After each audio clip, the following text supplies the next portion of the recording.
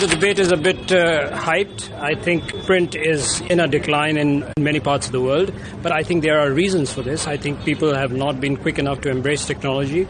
I think print hasn't been able to take on some of the challenges in some parts of the world, but there are models which are success stories. Look at New York Times, look at Washington Post.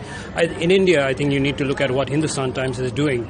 You have to complement the print with the digital aspect of it.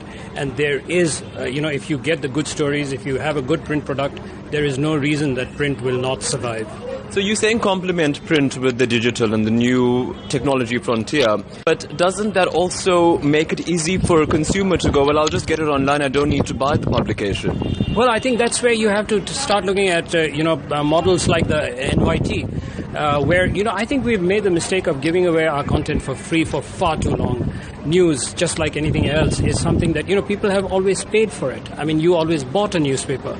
I don't think it's a good thing for journalists to devalue their own product by giving it away for free. So we have to, I think, look at models like NYT or Washington Post, where readers get to read a few selected or a certain number of stories for free, and then the paywall kicks in. I think, by and large, that's what's going to happen across the world. I think anyone who really values his journalism is not going to give it away for free.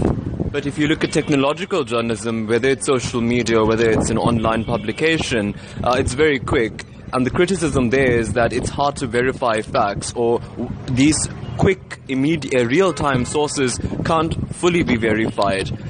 Do you think that this is a factor that really needs to be considered when looking at the checks and balances that a newspaper is always famed for? I think that's a reason why journalists are going to survive no matter what. I mean, social media is great. I use it every day. But again, as you said, we have to always check and verify. Everything that comes on social media is not really news. It may be fake news.